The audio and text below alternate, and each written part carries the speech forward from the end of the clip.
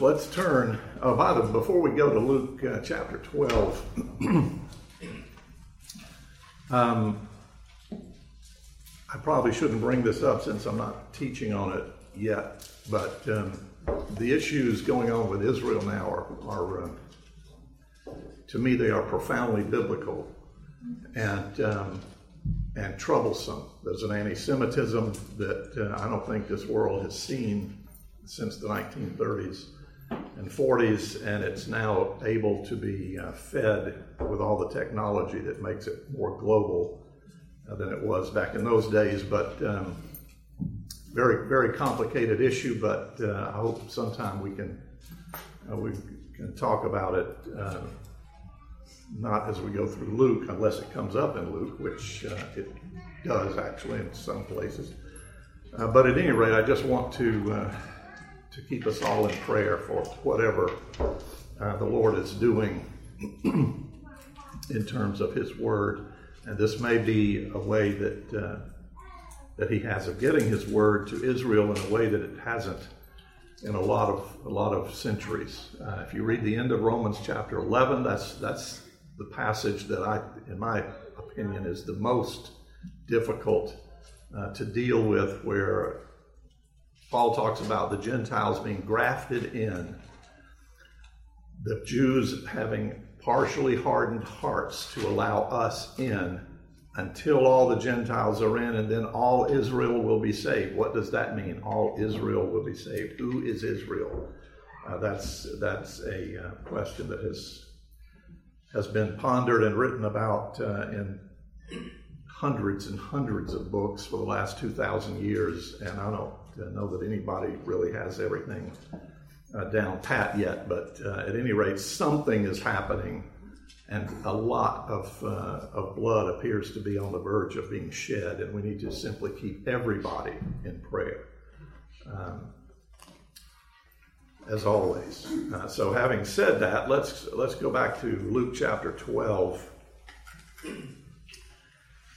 If you would, Luke chapter 12, for the last couple of weeks we've been dealing with a very small parable that is usually given short shrift because we assume from the surface of it that it's simple, easy, obvious, and we sort of let it go at that. But we saw last week, hopefully, that this little parable of the rich fool that's found in verse 13 through 21 is not simply saying don't be a greedy person. It certainly is saying that, but that is just the beginning of the parable. And what we saw most importantly was Jesus puts this parable to his disciples, having pronounced woes on Pharisees and scribes, and he's connecting those two.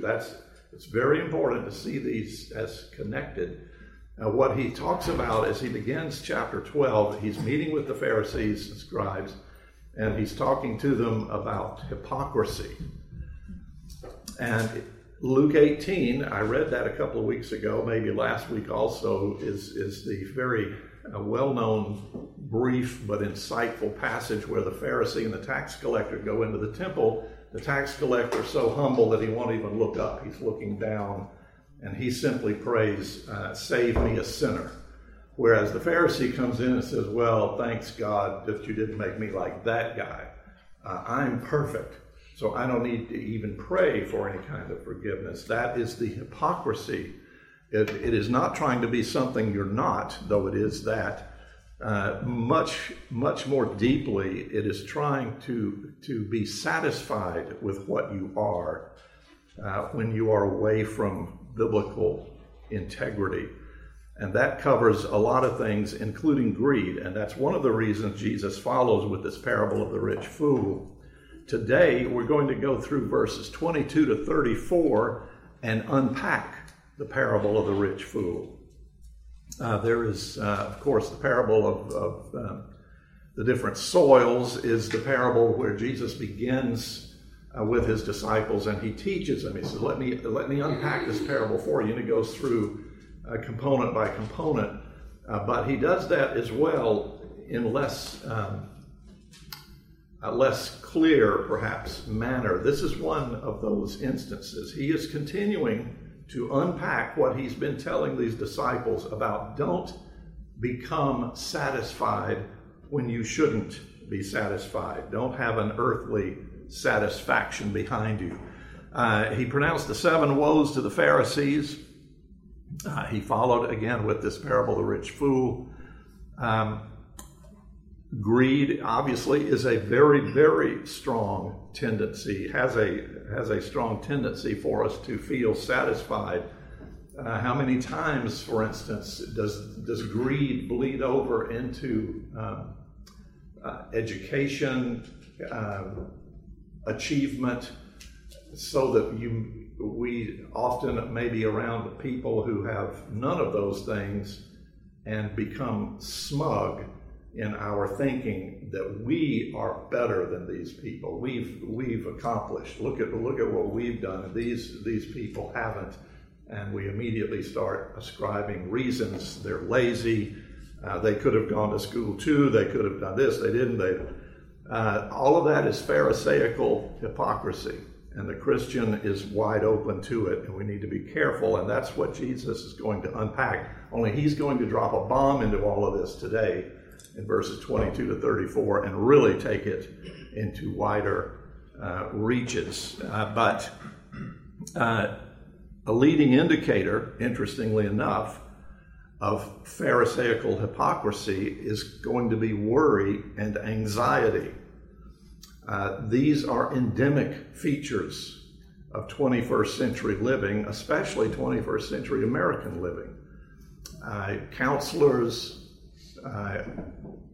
emotive people, everything now is based on feeling, emotion, and we're constantly pulling the plant up by the roots to see if it's healthy, which of course prevents it from ever becoming healthy, and running off to somebody who has a shingle out in the front who can purportedly help us with this. Interesting that Jesus is going to go to worry and anxiety as indicators that we're not quite where we need to be. We'll see that in this passage. Kent Hughes says this. He says, worry is the emotional reward of material preoccupation. That is certainly the case. We've gone over that a good bit, and I'm not going to dwell on it quite as fully yet. Paul Tripp has an interesting quote here, and this is going to get us where we need to go. He says, Jesus did not give you his grace to make your kingdom work. He gave you his grace to invite you to a better kingdom. That is the essence of what Jesus is getting at in this parable of the rich fool and why he is so upset at these Pharisees. Paul Tripp, good friend, has written many good books. I recommend every single book you can get your hands on that Paul Tripp has written. I'm going to focus today on this one called A Quest for More. Now, when you hear the title of it, we immediately assume we know what he's talking about. He's talking about the rich fool, a greedy person questing for more. What he's really meaning by this title is that there is so much more that God has created you and me for, that we should be questing for that, not the things of this earth that we so easily get sidetracked. We'll come back to Tripp's book in a little bit. So first, we're going to look at verses 22 to 30, where Jesus is going to continue to expound for these disciples the thought that we should not be seeking the kingdom of self, things that we want, looking around this world and the various ways we can get sidetracked. We got here again, beginning in verse 19, the conclusion of the parable. Jesus has been talking to this man who is already wealthy, who got a lot more wealthy through the hand of God. It wasn't something he did. And in 19, the man says, I'll say to my soul, soul, you have ample goods laid up for many years. Relax, eat, drink, be merry. And God says to him, you fool, this night your soul is required of you, and the things you have prepared, whose will they be? So is the one who lays up treasure for himself and is not rich toward God. Now we're going to get into verse 22 and read 22 and 23. And he said to his disciples, continuing this conversation, "Therefore I tell you, do not be anxious about your life, what you will eat, nor about your body, what you will put on. For life is more than food, and the body more than clothing." He's beginning a diatribe here with these disciples. And interestingly, "do not be anxious" is the heading for the whole passage that we're looking at today. All of verses 22 to 34. Someone in the ESV here has put "do not be anxious" as the heading for the passage. So Jesus comes to the disciples and he says, "Don't be anxious." Well, why not? How could you not be anxious in the world we're living in? His answer is because you have a very good Father with a capital F, who knows you better than you know yourself, and he knows what you need, and he will supply it in his way and in his time. Why? Why should we not be worried about these things? Food, clothing, all of these. And notice that's an imperative. Jesus says, do not be worried about what you will eat, what you will wear. These are commands coming from Jesus. Well, because again, our bodies and lives are about more than food and clothing. That sends us into verses 24, 5, and 6. Interesting animal is brought up here. Jesus says, "Consider the ravens. They neither sow nor reap. They have neither storehouse nor barn. And yet God feeds them. Of how much more value are you than the birds? And which of you, by being anxious, can add a single hour to his span of life? If then you are not able to do as small a thing as that, why are you anxious about the rest?" And so you see how anxiety is coursing its way through all of this. But Jesus, as an example, brings up the ravens. The reason that is interesting, I won't turn there now, but Leviticus chapter 11, verse 15, you will see as Moses is laying out the Levitical laws for Israel to follow, you have clean and unclean animals. The ravens are pointedly spoken of as unclean animals. So these are not the animals that you would expect Jesus to bring up as a paradigm here, but he does that. Even the ravens, he says, let's consider them. They are unclean to be sure. They don't sow, they don't reap, they have no storehouses, they have no barns, and yet God feeds them. Interesting passage that I will turn to. Book of Job. I love the book of Job. And it's so instructive in so many ways. But if you recall the general trajectory of Job, he's just smashed. He was a rich man. He had barns, he had storehouses, he had a lot of things. And God came into his life and destroyed all of it. Anything that you could, other than taking his life, God allowed Satan to come in and take all of his possessions, his children, everything, his health, everything was gone from this man. And Job holds the line. Job's faith gets him, even through his grumbling, his faith remains intact. Now, his grumbling goes interestingly through that book for quite a few chapters, and God remains silent. But toward the end of Job, God says, all right, I have heard you out, Job. I have allowed you to speak. Now I want you to sit down, be quiet, and listen to me. And God speaks to him. The ending of the book, 3 or 4 or 5 chapters of Job, is where God answers him. In fact, the heading of chapter 38 of Job is "The Lord Answers Job." By the end of it, as you know, Job has been so humbled that he says, all I can do is clap my hand over my mouth, be quiet, be humble, and have faith in this God who has done these things. And of course, God rewards that faith in the case of Job. But the very last verse of chapter 38, as God is going to Job and saying, who do you think?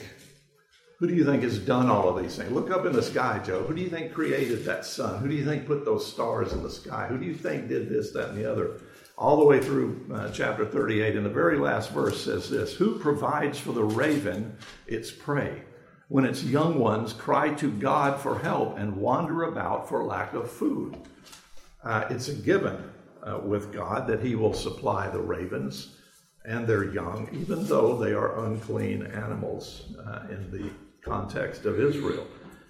So God is starting to speak through Jesus to his disciples in the same way that he spoke to Job. He's saying, who do you think is behind everything that you have? Who do you think is telling you through Jesus, who's telling you what you are to do and what sort of trajectory I want your life to take as you carry the gospel out? So when you get to verse 25, being anxious for such things cannot add a single hour to your life. Back to anxiety and worry. Now, Phil Ryken, in his commentary on Luke, very excellent commentary on Luke, quotes from something called the panicanxiety.com website, which says that there are three components to anxiety, three components to worry. One of them is physiological: muscle tension, sweating, heart palpitations, blood pressure issues, those kinds of things.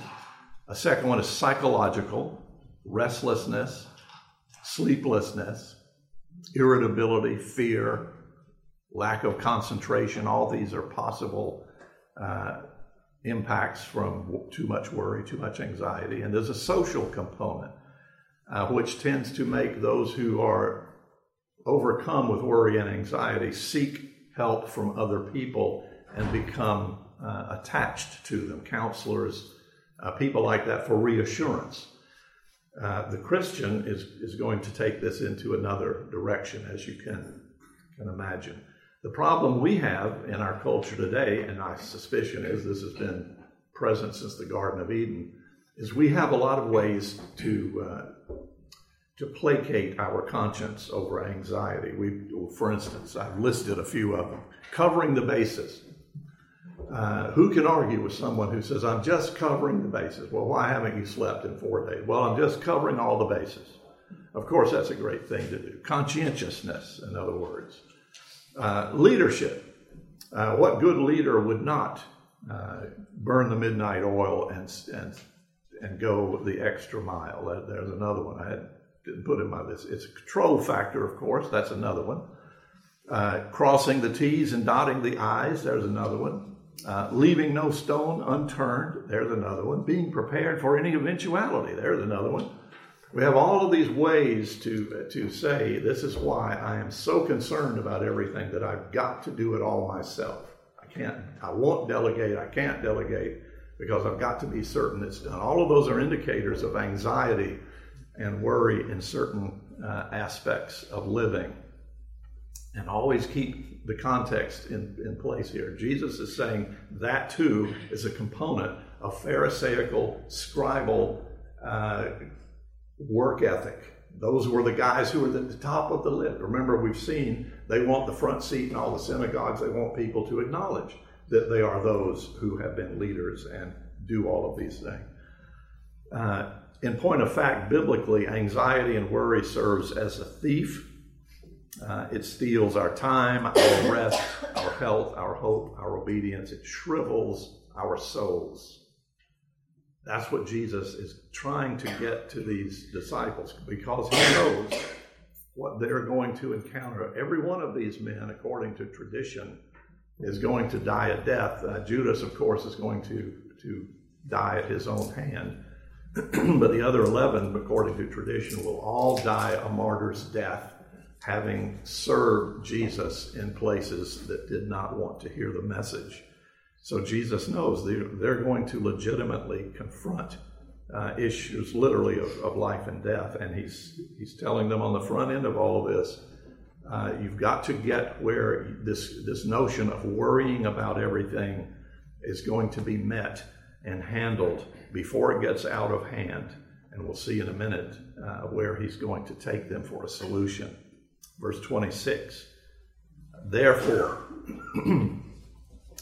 verse 26, if then you are not able to do as small a thing as that, why are you anxious about the rest? That's going to lead us into a solution. It's the verses 27 to 30. In verses 24 to 26, he began by saying, consider the ravens. Now he's going to consider the lilies, the grass, the flora and fauna of this planet on which we live. I would suggest butterflies, birds, all of these things that are around us all the time. None of these creatures, they're not doing the things that humans do. And they have very, very short lifespans. And they are beautiful creatures. God has created them that way. And he takes care of them. And Jesus is saying, keep in mind everything that you're seeing in my creation and how God handles this creation and cares for it. So it begins with verse 27. Talking of these creatures, he says, consider the lilies, how they grow. They neither toil nor spin. Yet I tell you, even Solomon in all his glory was not arrayed like one of these. These lilies in this case are not working. They're not setting up things, yet they surpass even the great Solomon himself, who is noted for all of the splendor of the things he built and created around him. Therefore, verse 28, but if God so clothes the grass, which is alive in the field today and tomorrow is thrown into the oven, how much more will he clothe you, O you of little faith? That's going to bring us the key here. If God so clothes the grass, he says, which has a very, very brief time, how much more will he clothe you, Christian, of little faith? That's the key, those three words, of little faith. That's where Jesus is going. Faith is going to be the key to this heart issue of anxiety and worry. It's going to be answered by faith. Anxiety worry can be a sin of unbelief, a pharisaical hypocrisy, as we've seen, because it denies God's goodness, his sacrifice, his promises, his sovereignty. It denies everything about God. When we are anxious and so worried that we come away from a vertical perspective and start living horizontally, we're denying that God is existing. We're denying everything we have known from the pages of Scripture. And we're saying, we can't trust you, God. I've got to handle all of these things. And it's categorically an issue of faith. And that's why the solution goes in verse 28 toward faith. Grow your faith. A solid faith, an active faith, a real faith. Several times in Luke, we've already had an opportunity to talk about biblical faith. And I always love using the word cat, K-A-T. Little wrinkle in the spelling of it, but that's okay. Biblical faith has three components to it. The K is knowledge. I've got to be aware of something to put my faith in. That's the mission emphasis, the evangelistic outreach emphasis that is found through Scripture. Somebody has to take the message of Jesus around the world and tell everybody about it. Every single human on the planet. Once they have knowledge of it, you get to the A. The K is knowledge. The A is assent. I've got to take the knowledge that somebody gives me about Scripture, which tells me of Jesus, and I've got to turn that over. I've got to examine it. I've got to study it. I've got to plumb the depths of it, and then come to the realization, yes, this is true. I agree with this. This makes sense to me. Now, that's going to be something that is Holy Spirit driven. Theologically, people refer to that as regeneration. You can find it in the 36th chapter of Ezekiel, where Ezekiel talks about taking a heart of stone, removing it, and putting in a heart of flesh. Paul talks about it in the 2nd chapter of Ephesians. He opens the chapter that way, saying, you were dead in your trespasses and sins until God opened your heart and gave you eyes to see. So this A of the cat is assent. The Holy Spirit is starting to work. But none of it matters unless I get to the T of the cat, and that's trust, conviction, action, response. Satan knows more about Jesus than anybody in the room. Satan knows more about Satan knows of Jesus. He even knows the validity of Jesus, but he does nothing but conspire to unhinge, unearth, unravel, to fight everything he can about Jesus, even thinking he had killed him when he took him to the cross, which God allowed to happen, and in fact was the greatest victory in the history of the universe. But the point is, Satan isn't convicted. He isn't trusting in Jesus, obviously.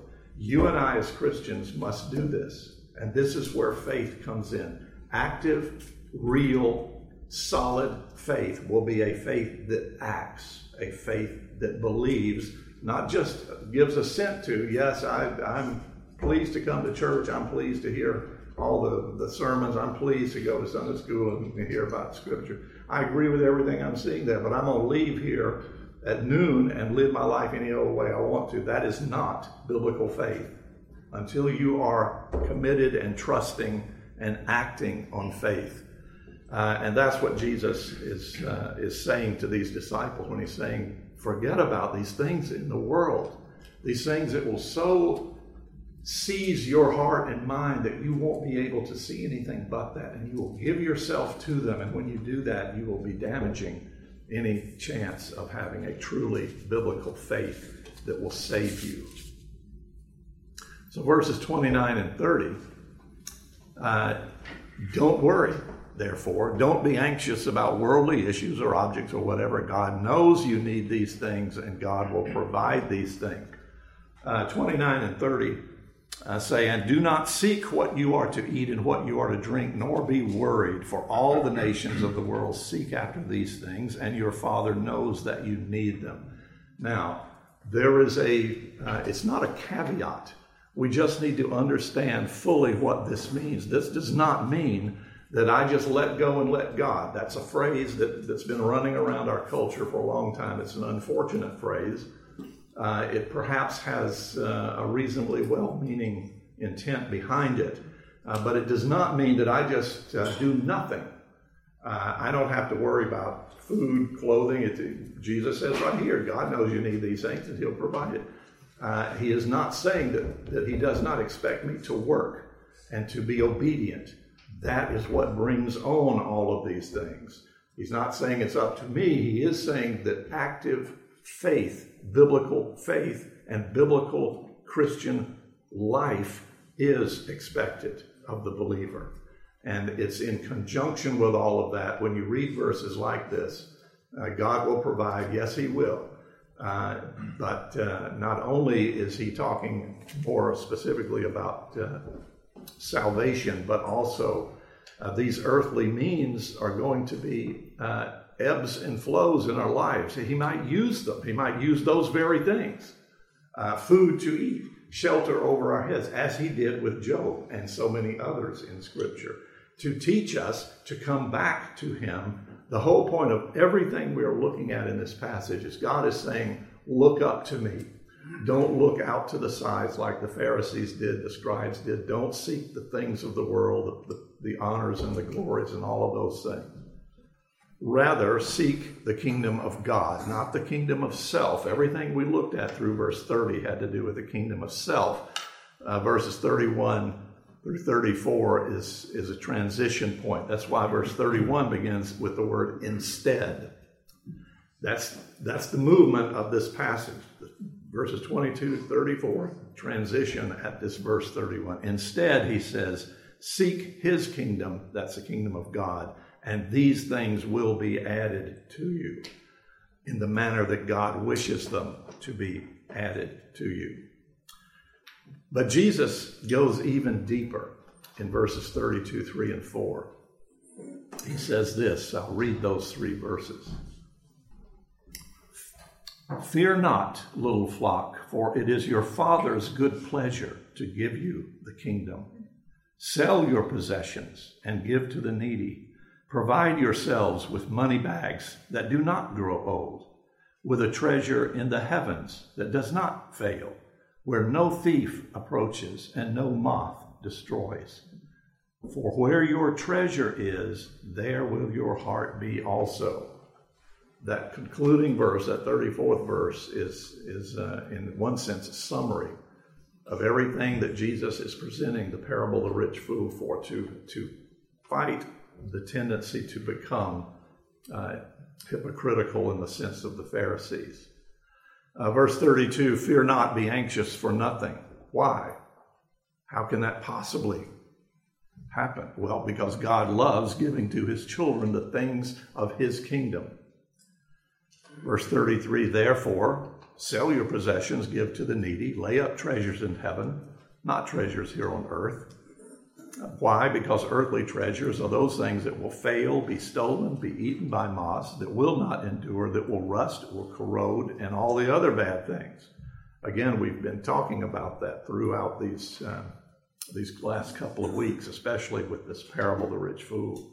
Instead of that, Jesus tells these disciples and tells you and me, live for heaven, not for this earth's fleeting idols. And there are many, many of them. J.I. Packer had an interesting, it's interesting to me that he has this quote relative to this passage here. Packer says this, only when you know how to die well can you know how to live well. What he's getting at, of course, is that when we focus only on this earth and all of the pleasures that it can possibly give to us, or not, we tend to become people who are going to, as our culture is so good at doing, deny death, run from it, try to avoid it at all costs. That, in one sense, that's an absolutely perfectly understandable human way of thinking, but death is inevitable. And until the Christian knows how to die well, he or she is not likely to know how to live well. How a person who is aware of these things, so many times under different contexts, we've talked about people let's just take people in the West. For the last 400 or 500 years, death was very, very commonplace. Children, many, many famous people, theologians and pastors and so forth, would have 10 or more children, and it was rare that more than one or two of them would live to adulthood. So you were constantly aware that is something that is happening. Now today, thankfully, we've had medical advances and all of these sorts of things that can keep us living longer and longer. Some would argue too long. But nonetheless, it makes it possible not to ever think about it. When we're not thinking about death, death is a pretty vertical thought. And when you can sever that concern, then it takes me only in the horizontal, and I start glued to the world again, and that's not a good thing. So you've concluded with verse 34, this insight, for where your treasure is, there will your heart be also. Jesus has three treasure principles that he presented in this passage, and he presents, we're going to see it again and again and again. This is not the last time we're going to get to this in Luke. Everyone lives for some kind of treasure. Your treasure will control your heart, and your heart will control your behavior. Therefore, beware of where you find treasure, what you identify as treasure, how you define treasure. And everything Jesus is saying to these men here is look to me, look up. Understand who you are as a believer. You've got the universe at your feet. And that's where I want to very briefly get to Paul Tripp's book. Paul, when Bobby and I were raising our kids, we lived on the campus of Westminster Seminary, and our house was directly across the street from CCEF, Christian Counseling and Educational Foundation. That's where Paul Tripp worked. That's where Ed Welch worked. That's where David Powlison worked. And those three men, all of us had kids about the same age. The kids went to the same school, a Christian school that was begun by Westminster faculty 50 years earlier. And I just can't tell you what an honor and a pleasure. Talk about being humble. I'd get around any one of those three, and I just want to duct tape, just shut my mouth and listen. I just listen. And these guys, and they all three wrote a lot of wonderful books. Ed Welch and Paul are still writing wonderful books. Paul wrote this one in 2010, and I'm only because of time and so forth, I'm only going to go to an interesting chapter that he entitles Jazz. I love music. I know nothing about music. Can't read a lick of it. I know that when the little round things are totally black, I keep moving. And when somebody hollows them out, I kind of go a little slow. And if you put a little bridge over the top, I don't know what to do. So I'm an illiterate when it comes to music, but jazz, I never really got into jazz. Tripp talks about a fascinating time when his brother, Ted, we sell Ted's book here out in the lobby, Shepherding a Child's Heart, but Ted invited his brother Paul to a concert. They were at the University of Toledo. And the concert was going to be Ramsey Lewis, the Ramsey Lewis Trio. Paul says he'd never heard jazz before, but he goes to the concert and it begins with Ramsey Lewis. He says, Ramsey Lewis on the piano playing a song that was familiar to everyone in the audience. And he says, I must admit I was a bit disappointed. Then all of a sudden, as the trio launched into its second pass through this piece, something amazing happened. The three members of the group all seemed to move in a different direction. Although they were still playing the same song, it didn't sound like the song anymore. But it wasn't dissonant, chaotic, or discordant. It worked. It sounded amazing, fresh, creative, but also harmonious. This is such a brilliant illustration of the passage we have just seen. This is how God works in our lives. He doesn't dictate. The scripture does not come to us and say, here is exactly how you handle every single thing that happens in your life. You are not little automatons. I don't create my people, my Christians, to just look up a text and have the answer to every situation in life. You're free to take the music as you wish, as long as you remain harmonious with the song, with the intent and the flow and the rhythm of the song. I'll give you the timing, I'll give you the signature, but I'm not going to give you the rest of it. That's how good jazz works. Now, what I've heard where people told, I said, what was that? I said, that's jazz. I said, well, okay. Remind me to avoid that. But if you have good jazz, it's exactly what Paul talks about. It's greater than the sum of the parts. It doesn't, you're thinking, well, this is great, but I don't understand why. These guys are all listening to the others in the group, and they're taking their cues. So they're harmonious, they're remaining in the flow of everything, and they make it more than it is. And that is exactly what Jesus is talking about. Let me show you how Paul weaves that in. You see, they hadn't, talking about the musicians, they had not rebelled against or abandoned the song. They were committed to that unified theme, something each of them was zealous to do, that kept what they were playing from degenerating into individualistic musical chaos. Even though it looked like it, they were not doing their own thing. What makes great jazz work is that it is gloriously unpredictable and creative, while at the same time submitting itself to a set of rules. Now think about Scripture. Think about your life and my life being lived under under the dictates of this book, the principles of this book, the structure of this book, but not the word-for-word legalism of this book. So that we too can be creative, can be individualistic as long as we submit to the set of rules. They were free to be creative, to wonder, to make their own individual application of the structure to their particular instrument, as long as they stayed within the musical parameters of the song. The intersection of form and freedom. This is the Christian life that Tripp is talking about. God is the ultimate musician. His music transforms your life. The notes of redemption rearrange your heart and restore your life. His songs of forgiveness, grace, reconciliation, truth, hope, sovereignty, and love give you back your humanity and restore your identity. But he has ordained not to play his music alone. He calls each of us to be players in his great redemptive band.